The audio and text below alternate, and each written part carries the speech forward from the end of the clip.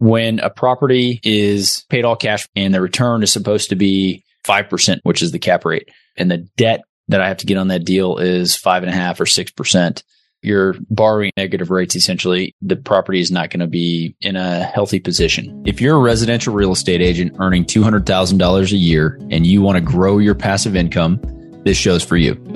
Learn the secrets other agents use and hear from experts in our field in order to guide you along your journey to investing in assets like apartment communities so that you can turn your commissions into cash flow. I'm Randall DeCleared. Let's go, baby. All right. Welcome back to Agents Building Cash Flow. Talking today about what I'm seeing in the market. I've been getting a number of emails and just deal notifications coming out from a lot of brokers, more than I've seen in quite some time. So we actually have some things that we're looking at and some properties that we're underwriting, and hopefully we're going to get to a deal here soon.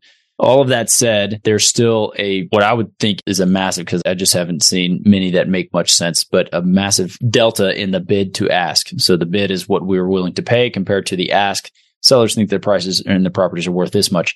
So I'm saying all of that just because that's what I'm still seeing in the market. And I think that there's going to be opportunity coming up, but it's still just super tight. I want to couple all of that with some of the things that I've been working on the back end. I had a conversation with my CPA yesterday, and we were talking about some of the deals and some of the things that we're looking at. And I had a property that I was thinking about selling in 1031ing into an investment. And, we went back and forth on the pros and cons, why to do it, why not to do it. And when I explained my strategy to him, he was like, okay, if that's what you're trying to do, then this is a great time to do it, a great strategy. So I'll explain that strategy right now, just so you are with me on it. And this also comes on the heels of someone asking me like, hey, is this a good time to invest? And my quick response is, yes, it's always a good time to invest. You're not going to time the market perfectly. And if you invest for the long term, you're going to be solid and gold, right?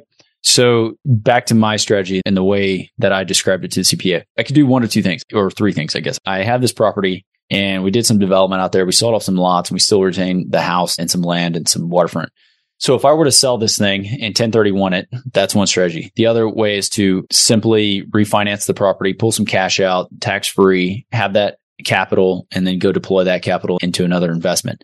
What that does is that gives me debt on that deal that I then have the obligation to pay back. And if I don't find a tenant or somebody to put in there on an ongoing basis, then I've just got to cover that. And it's a negative cash flow situation rather than actually being ahead on that deal. So my thoughts were, look, we're going to sell this thing. We'll 1031 it. I don't want to necessarily be beholden to a bank. So yeah, 1031 it and sell it rather than refinance. So I'm not beholden to the bank, but then roll that money into an income producing property like a multifamily deal. All right. So the reason I want to do this strategy or start it is so that I start a 1031 exchange chain, more or less.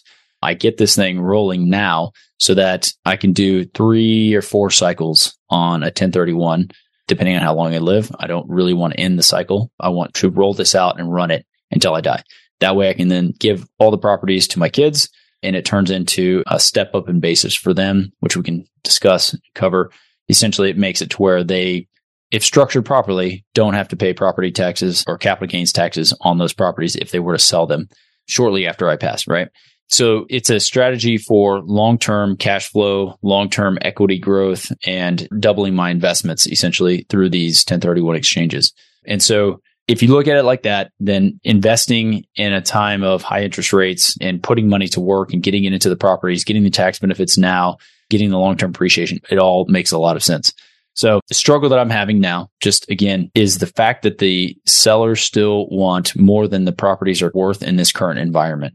And so I've had a lot of conversations with brokers about buying for basis, which means 6 months ago, these things were trading at $100,000 a door. You're getting it for $80,000 a door. It's a deal. It's a steal. These things are going to always go up, back up, past. And while I agree with that to some extent, the current return profiles on a traditional like IRR basis are a lot lower than they used to be. And so I explained this to a friend as well the other day. When a property is paid all cash and the return is supposed to be 5% return, which is the cap rate, and the debt that I have to get on that deal is 5.5 or 6%, you're borrowing at negative rates essentially, and the property is not going to be in a healthy position is the way I look at it, right? So you don't really want to put debt on those things unless you're paying cash. Then you're getting a 6% coupon or 5% coupon, whatever that is.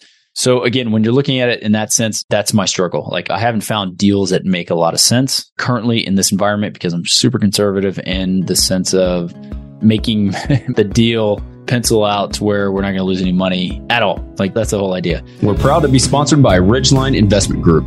Ridgeline has a track record of transacting more than $53 million in assets throughout Texas. Ridgeline is currently looking to acquire 100 to 200 unit Class B multifamily communities between 5 and 20 million in San Antonio, Temple, Waco, Tyler, and other Texas secondary markets. To learn more about Ridgeline Investment Group, visit www.ridgelineig.com. So again, my struggle is knowing my long-term goal of how I want to start this 1031 chain, yet still knowing that buying today may be overpaying for some properties. It really focuses me in on deal flow that makes sense today, but knowing that I can have these deals plugged into my 1031 change over time. And so it opens up a few more opportunities because I'm not as cash on cash driven today in this exact timeline, but I know that I want that over time. So that's been really the struggle of finding some deals. When they come up, that's something we're immediately putting offers in on. I put 3 offers in last week alone, and my offers are pretty strong or pretty aggressive. Just again, my prices that I'm offering are lower than what people are asking. But if they hit, then it's a great time to buy. So again, to answer that question, yeah, it's a great time to buy. You just got to buy right, got to feel right about it, and it has to hit your goals that you're looking for. So we are still underwriting deals. We're still looking for still touring properties. We had a decent deal that came across our desk that was up in the Tyler market. And so I think one of our partners is going to be taking that down. Didn't check all the boxes exactly for us, but it's very, very close to the strike zone. And so I think we're going to have some of those deals coming up very soon. If you want to learn more about the investment opportunities that we have, check out ridgelineinvestmentgroup.com, which is ridgelineig.com. That's our investing side. And if you sign up, then you'll get a line of sight on some of the opportunities as they come up. If you have any questions for me, happy to chat with you, happy to jump on. You can hit me up at rm@ridgelineig.com. That's my email address.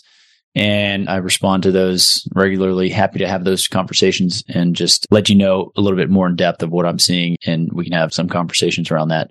If you're getting value out of the show, jump on, give us a rate and review. Love it. And I will catch up with you guys on the next episode. Bye-bye. Have a good weekend. Surprisingly, most of the agents we speak with got into real estate hoping to gain passive income and become work optional.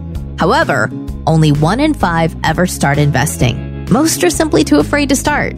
Once you get educated by listening to this show, you'll be able to overcome that fear and become the 1 in 5 who are finding financial freedom. Don't miss a single episode. If you want to stay up to date, the best way is to make sure you're subscribed. So if you haven't done that, go ahead and do it now. And we'll catch you on the next episode.